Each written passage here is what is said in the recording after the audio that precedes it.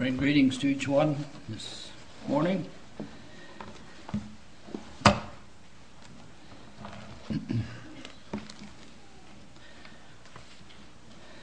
The subject this morning, I'd like to talk a little more directly about the work of translating the Word of God. As we know, I mentioned already before that none of the original manuscripts of the Bible exist.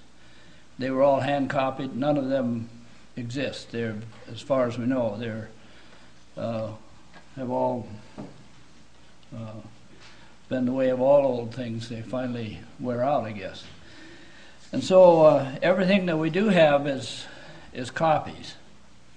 Any of the, even the Greek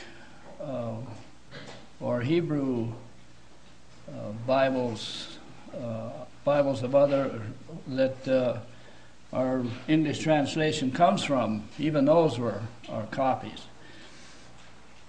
And so we want to look at some of the problems and difficulties that perhaps were connected with translating the scriptures into the language of the people. There are four words that I would like to begin with before we get into that. And these are important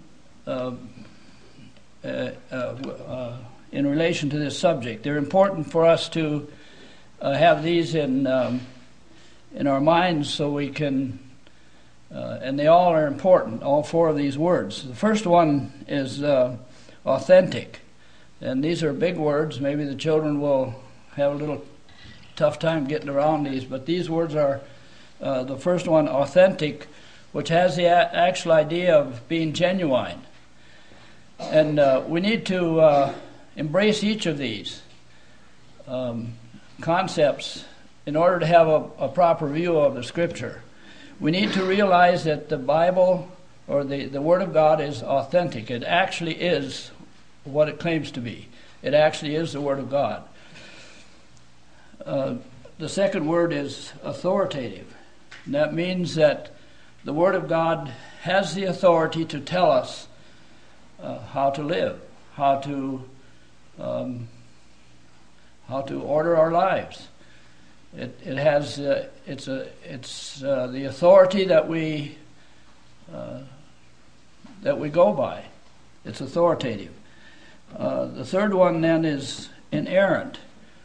What that means is that in its original writing, and I mentioned this I think last time, how that when John wrote his book, the book of John, and he laid down his pen at the end of his writing, that was inerrant. It was perfect. Copyists, translators, and all have not always done it, translated and exactly right, but it's inerrant in its original writings. The Bible is inerrant. The other thing is that it's complete. We need to realize that what we have, our Bibles, is complete. We are not to add to it. We're not to try to say that we have a better or more revelation. We have a better revelation than this, and we try to add to it. No, it's complete. And so these four words, four ideas, four concepts are important for us to have a proper view of the Scripture. It's genuine. It has the authority to tell us how we should live. It has the authority to tell us and to form our concept of God. It's authoritative. And when God inspired it to the writers, the ones that wrote it originally, it was without error. And it's complete. We have God's complete redemptive revelation. We can read it here. We have it in our homes and in our hands. And so how then was this scripture this inerrant Scripture, how is it translated then into the language of the people who read it today? These manuscripts were copied nearly 2,000 years. They were copied by hand, and I think that it seems that it was by divine guidance that God brought this through this copying period of 2,000 years, and there isn't more error than what copyist errors than what actually there is. But it seems that God protected the Scripture. God protected His Word, so that as these men copied it, it was copied quite well. We read about Ezra being a ready scribe. I think that the idea there is that he was skillful. He was a scribe that was skillful, and it's most likely that he is the one that brought all of the Old Testament scriptures together, the writings of Moses and the prophets, and brought them all together in the Old Testament that we have today. And I mentioned this before, I'll mention it again, that this Old Testament that we look at today, that we read today, is the very same one that has been the Old Testament, the Hebrew Old Testament, the Jews' Bible from the time of Ezra. It was the same in Jesus' day, is what we have. There's a few problems when we consider translating from the original languages. For one thing, the ancient Hebrew writers did not bother to write vowels, only consonants. I'm going to be reading some excerpts from some of this that I've studied. I thought some of this was very interesting.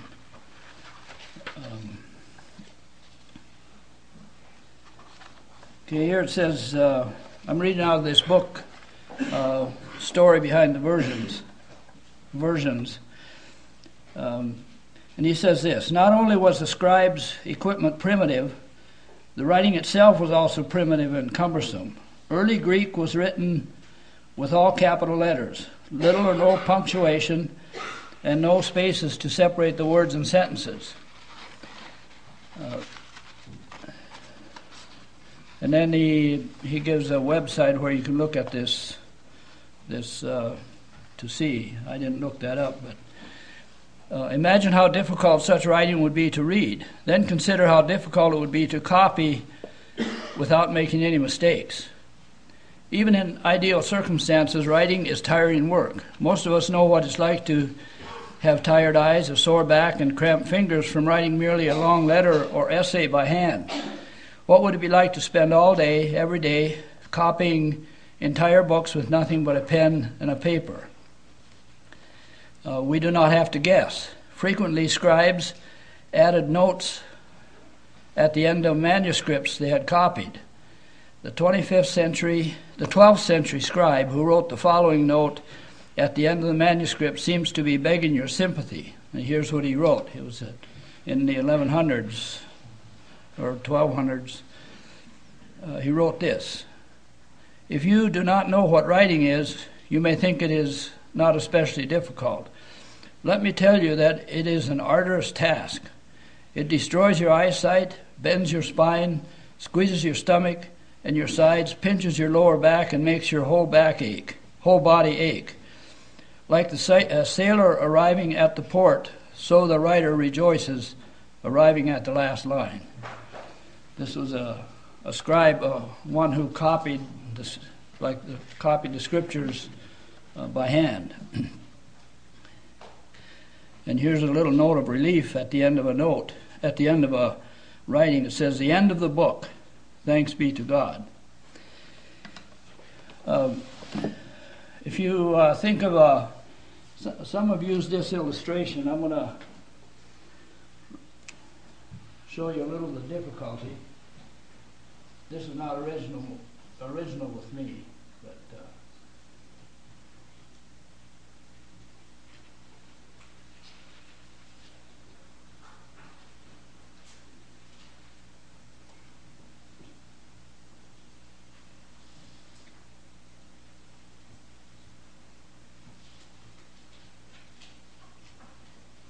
what does that say? Someone tell me. God is now here. Okay. God is nowhere. Okay. So it's actually the opposite idea. You say God is now here or God is nowhere. And this is some of the difficulty that translators faced in translating from the original scriptures, because there was hardly any punctuation. Maybe the vowels were left out. I'll tell you what it reminds me of is some of this text messaging, where they put down half a word and expect you to know what it means, and you have to interpret that. Well, that's a little bit the way it was there, and I thought that was interesting. No spaces between the words. No punctuation, or very little punctuation, and some of the vowels left out, only consonants. And I'm not sure. I suppose they did this because they just got to where they needed to move on, and this is slow work. It was really. Like the one note it said it was quite a task to be a writer. What amazes me about this whole thing is that in spite of all these problems, how God has marvelously preserved His Word. In spite of the many years of translating and the many years of sorting all of these things out in original languages and all of this, God has marvelously preserved His Word. The language of the Bible. The Old Testament originally was written in Hebrew, and I think just a small part of it was in Aramaic. The New Testament was written in Greek.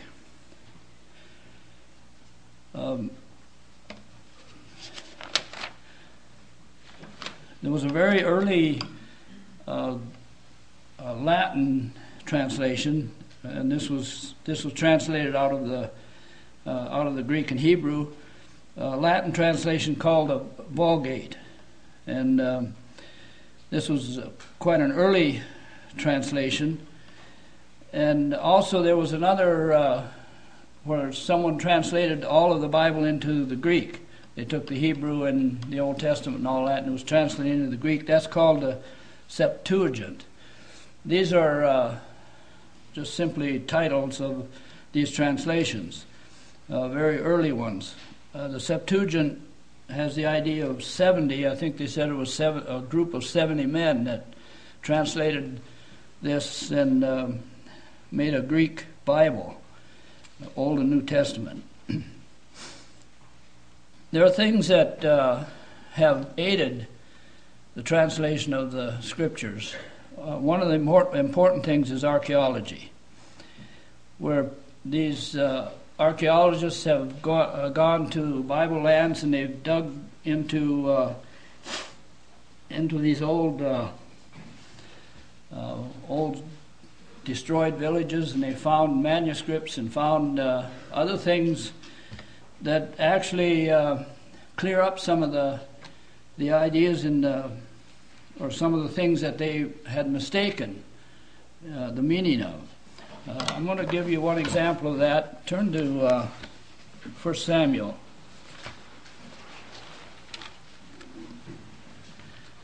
This is one that's sometimes cited as an illustration of that. 1 Samuel 13.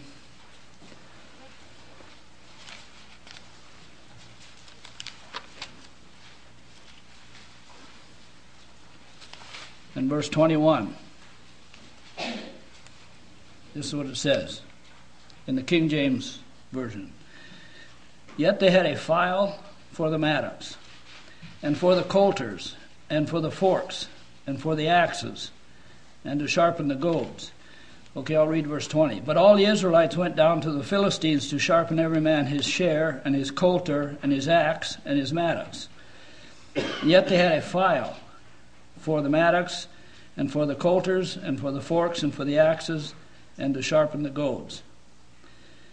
And it gives this because it's saying that the Israelites had no blacksmiths. They were not permitted by the Philistines to have blacksmiths because they was afraid they would make weapons. And so when they came to the time of battle, the Israelites were short of swords and weapons. And in order to get anything done with their agricultural equipment, they had to go to the Philistines. And so it says they had a file for it. Through archaeology, they have found a small coin, and it was called a pim. And that's the very same thing that it talks about here. And so it wasn't really a file, it was a charge. This is what the... thought I had it written down here. Okay, this is what the Berkeley translation has come up with. And this has been cleared up because of evidence in archaeology. So here's what it says in the Berkeley translation. The charge for a plow, point, or a coulter was a quarter. For axe or sickle, sharpening goads, about a dime. So the word file there actually was a coin. It wasn't really a file, it was a coin. So the later translations, or the later evidence from archaeology, has helped to clear some things in translating the Bible. That's just one illustration. The Dead Sea Scrolls. We should say something about that because these are some of the very earliest manuscripts that have been found. The Dead Sea Scrolls were discovered in about 1948, I think is approximate the year. These were well-preserved Bible or manuscripts that were in earthen jars, and they were in caves along the Dead Sea. And a couple shepherd boys were out with their sheep, and there was these round holes up on the cliff, and they were throwing rocks into these holes, and they heard something break. And so they went up there and discovered and looked in here, and here were these earthen jars, and they were full of scrolls and manuscripts and pieces of writings, and these were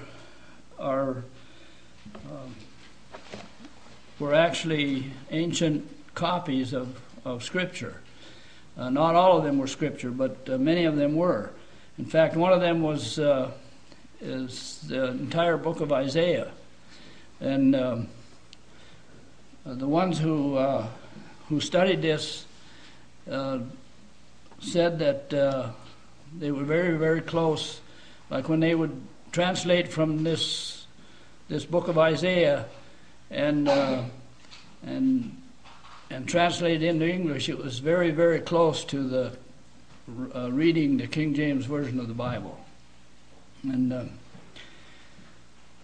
once again, we have to marvel how God preserved, through the ages of time, preserved copy after copy after copy, hand copy after hand copy, and how He preserved through all of time, up to our present time, the Scriptures. Preserved very close to their original. some of the very early translations of the Bible in 1500 are the ones we're familiar with. I'm not talking about now the Greek copies and all of these but the ones more recent. In 1500, Martin Luther translated from the Greek into the German language.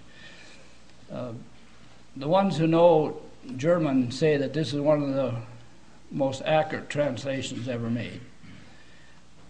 Unfortunately, very few of us, maybe none of us, can handle the German, and so this has very little value to us.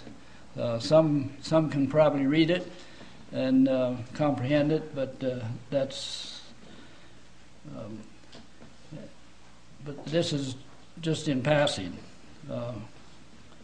They say that it's one of the very most accurate translations. Then in the English, in 1338, was a man named John Wycliffe. He translated the Bible into the English of the common person, common people, and when he,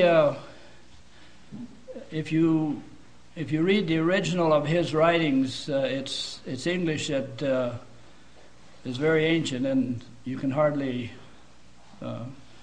read it. It's that old, but it's very early English. One illustration is that where Paul says, if a woman wants to know anything in the church, she should ask her husband when she gets home. I think it's in Wycliffe's version where he says, when the wife gets home, she should ask her husband. It's just a difference in the words. So it's not English that we would use. William Tyndale is probably the most important beginning of the a translation into the English language. If I can find it quickly, I'm going to read just a little about William Tyndale.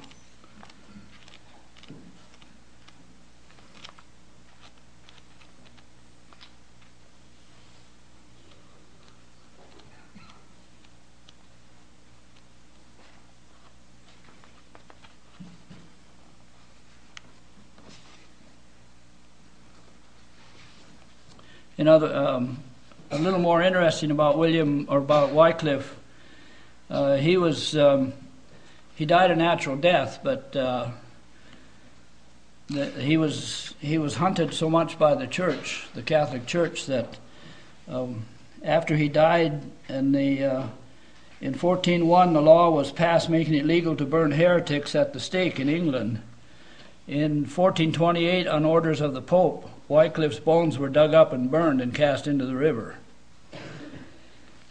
William Tyndale was a scholar, preacher, Bible translator, and martyr. He may be the single most important figure in the history of the English Bible.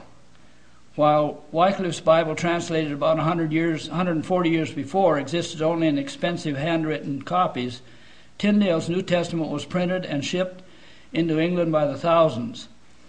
By the time William Tyndale translated the Bible, the printing press had already been invented, and so the Bibles were printed by the thousands after the printing press. No longer did they copy by hand, but they had movable print, and they could print Bibles by the thousands.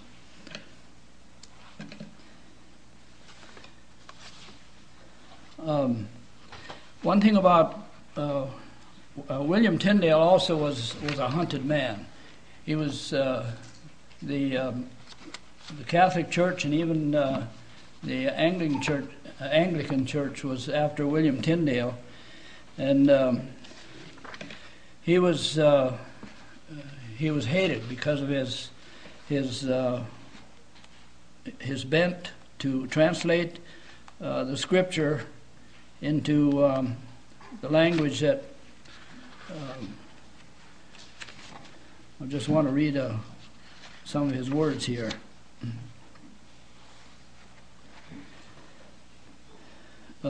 Tyndale was called in before the Pope, his opponents. Tyndale's opponent became so exasperated with Tyndale's insistence on the importance of the Scripture that he declared, "We were better to be without God's law than the Pope's." At this, Tyndale could take no more and burst out, "I defy the Pope and all his laws, and if God spare my life, ere many years I will cause a boy that driveth the plow to know more of the Scripture than he does." So this was William Tyndale's. It was his desire, or his.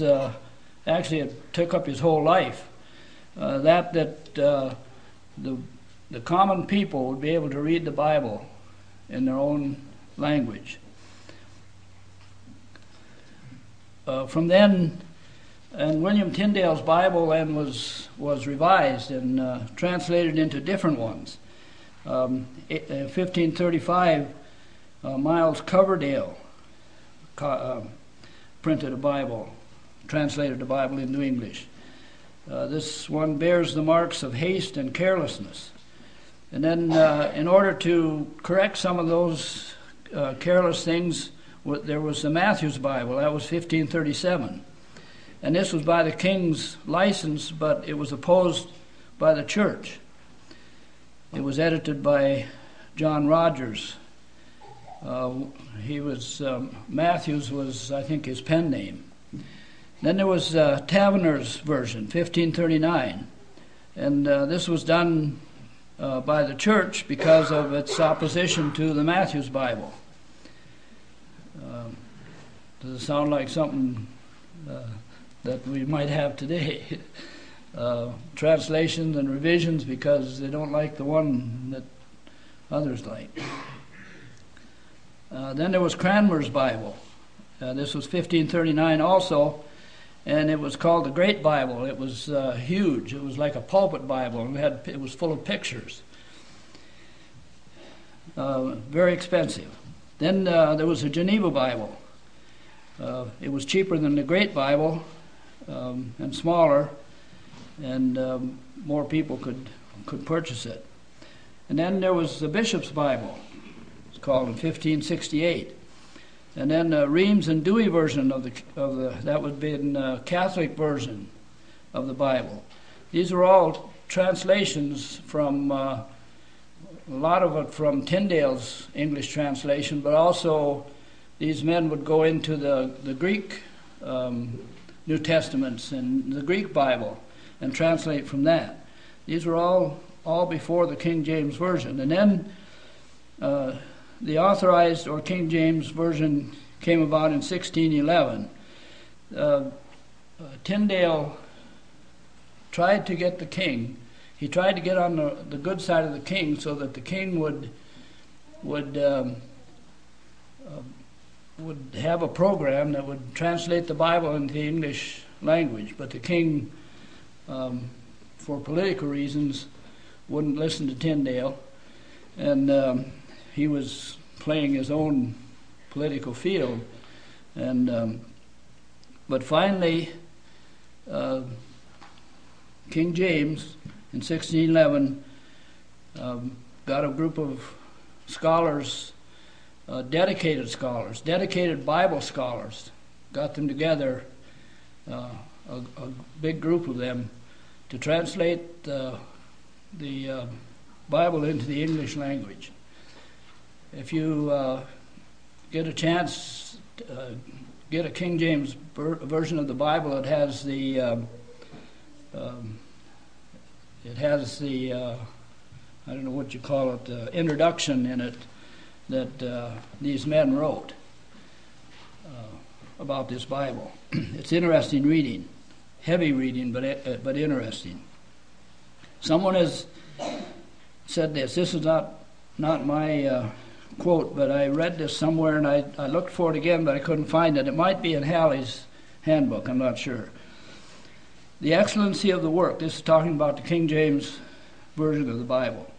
The excellence of the work done is attested by the simple fact that this version has held the heart of the English-speaking world for nearly 3 centuries, and that no subsequent version has been able to supplant it. In studying this, I have this pamphlet by James Goering. I've had this for probably around 20 years or a little more. Very good. I'd like to get more, but I didn't pursue that. Also, I've introduced this book, The Story Behind the Version. Some of you have it, some of you read it. This is very informative. If you're interested in more than what you're learning here in my few messages, this is a good book for you to read. And the first part of it is very heavy reading. It talks about the lower criticism. It talks about textual criticism. It talks about how all this Greek things come about. But if you get into the back part of the book, it covers the idea of translating, and I'll read it just a few things from it yet. One thing in this study, both in this pamphlet and in this book, one thing that I noticed especially, and that's that these men that write about these versions and about the translation, they come back time and time again to the this keeps surfacing: the accuracy, the reliability, the beauty, and the grandeur of the King James Version of the Bible. They keep coming back to it. And I'd say Christendom in this time that we live, they're hankering for other versions. I'll just read a few. Living Bible, Good News for Modern Man, Amplified, Berkeley, Moffat, Revised Version, Revised Standard Version, American Standard Version, New International Version. These are just some of the versions and translations. There are both. Some are paraphrases, and I think we need to be careful that we know the difference there. And some have gone back to the original to translate. Some of these are, and yet, in all of this, there's still the accuracy and reliability and beauty and grandeur of the King James Version of the Bible it cannot be surpassed. It's and I know the King James Version has the what's called archaic words. That means that they're ancient. That means that they're not quite like the words we use today, and the meanings may be a little different. But if you want to overcome that hurdle, just get the New King James Version of the Bible.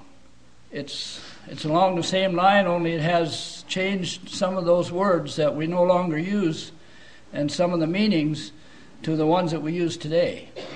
And these Bibles, and also, maybe I could just read a little bit here what Jim Goering says. Thought this was good.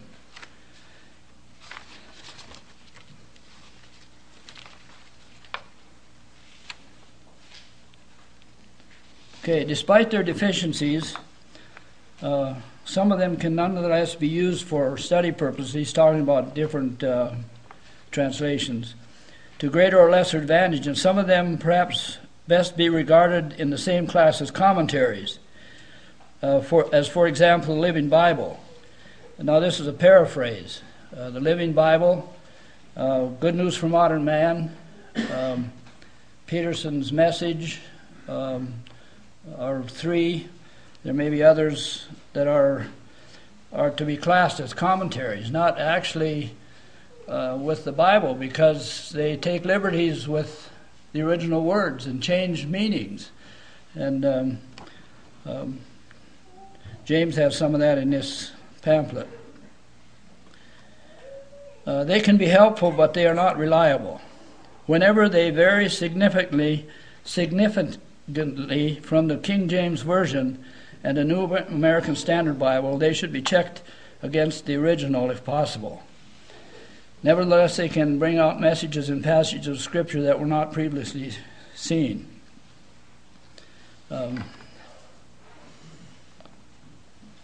He says, translations that may be most useful for study purposes are the New American Standard Bible and New Testament in expanded translation and the Amplified Bible. The latter two are study Bibles and are not intended for use in public worship service. They are not without their faults, for they sometimes interpret unnecessarily, but as a whole they are fairly reliable. And so we have these Bibles that we can use for study Bibles, or that help to explain, but for our standard Bible, for the one we use mainly, we need to go to a Bible that has been translated from the original language, not one that's been paraphrased by just one person or one or two persons.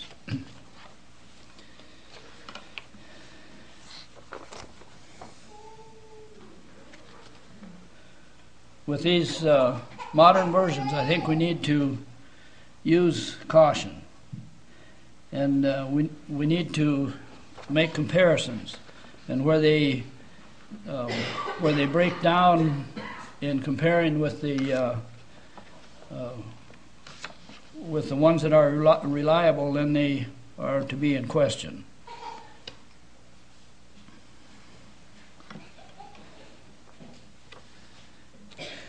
One of the things that James Goering mentions here, the ordinance of the Holy Kiss has been reduced to a handshake.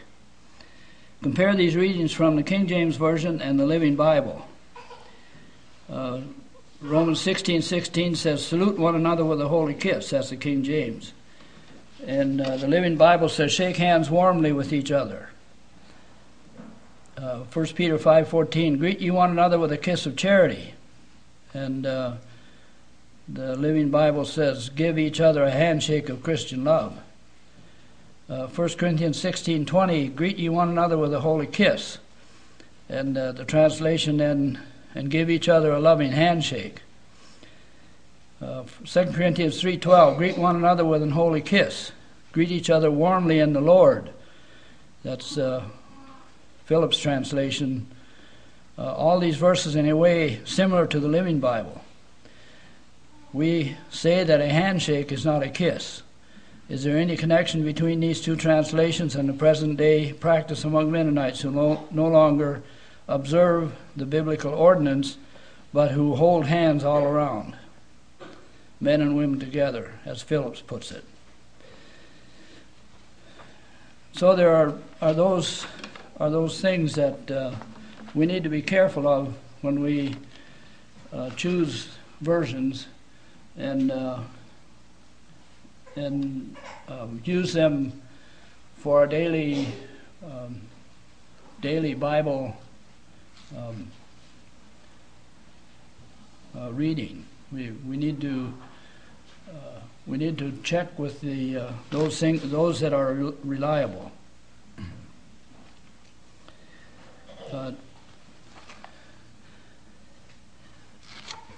Jim Goering has another interesting paragraph or two here that I'm going to read.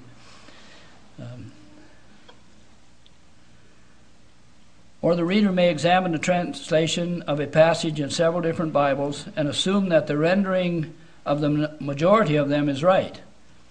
That is also not a safe guide. Regarding the translation of, and he uses the word, a Greek word in 1 Corinthians 11:3, that one says husband, the other one says the woman. or man. 4 of the 9 translations consulted in this study translated husband and 5 translated man. Concerning the scope of the observance of this ordinance, 4 of them indicate it is for public assembly and 5 do not. What do we do with these results? Obviously, we cannot build argument on them. If we would want to swing the point one way or another, we would probably find a couple more translations that would do it. The only reasonable answer is to determine which translations are faithful to the text of the original, and to rely on them for the Word of God in our language. The temptation may come to the reader to adopt the reading which best supports his view. The one who wants to make allowance for bodily ornamentation can find his verse in the Living Bible. The one who wants a bloodless Christianity can recommend Good News for Modern Man. The one who doesn't like the veiling for Christian women can find support for his argument in several translations. The one looking for a scriptural basis for his argument on the church and social question can find it in the New English Bible, in 2 Corinthians 5:17, which strangely reads, "When anyone is united to Christ, there's a new world. Old order has gone, and the new order has already begun." One Mennonite scholar did just that within the past year, basing his whole argument on this translation. This seems to be a prime example of the misuse of Bible translations. And he quotes this verse then.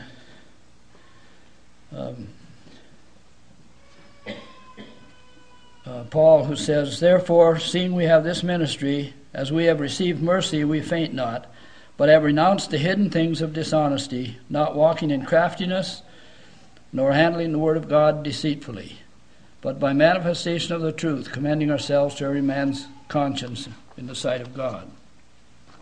So I guess my encouragement to us is that we don't stray too far from the text of the King James Version of the Bible. A New King James, you can move away from some of the words that you don't understand. But those are safe and reliable. Those are the ones that will be closest to what God said originally. I have 2 passages of Scripture that I want to read in conclusion of this message. Isaiah 55 is the first. Well, let's go to Jeremiah first. Jeremiah 8. We might think we have this version problem in our day. Let's read what Jeremiah says.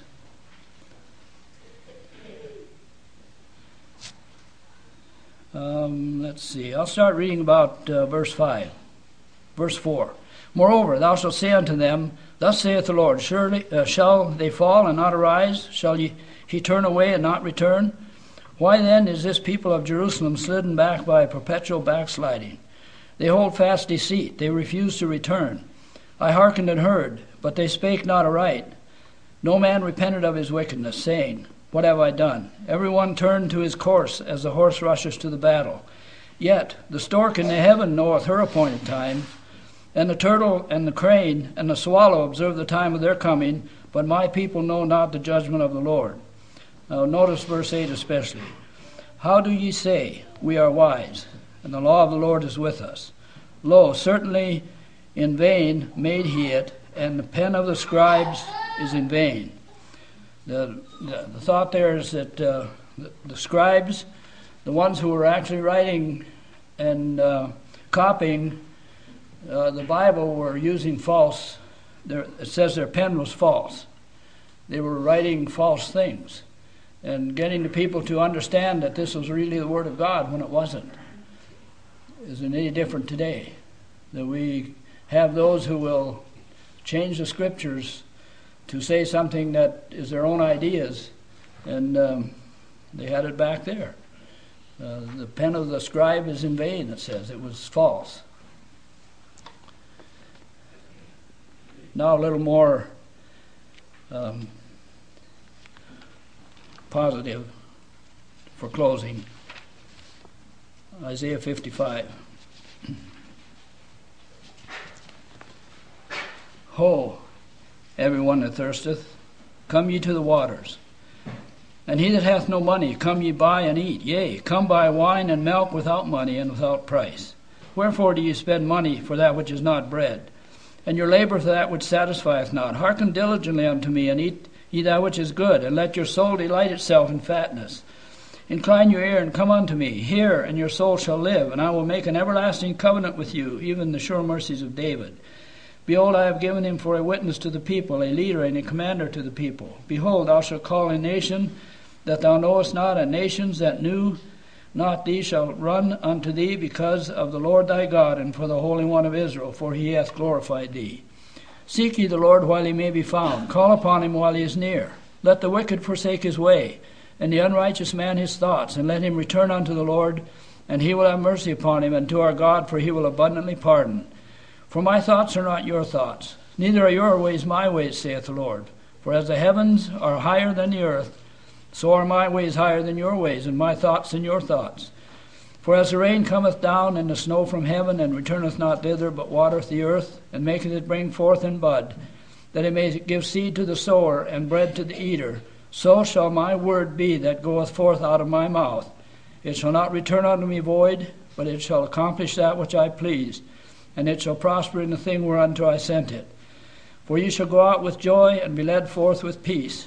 And mountains and hills shall break forth before you into singing, and all the trees of the field shall clap their hands. Instead of the thorn shall come up the fir tree, instead of the briar shall come up the myrtle tree, and it shall be to the Lord for a name, for an everlasting sign that shall not be cut off. And once again, verse 11. So shall my word be that goeth forth out of my mouth. It shall not return unto me void, but it shall accomplish that which I please, and it shall prosper in the thing whereunto I sent it. Let's kneel together.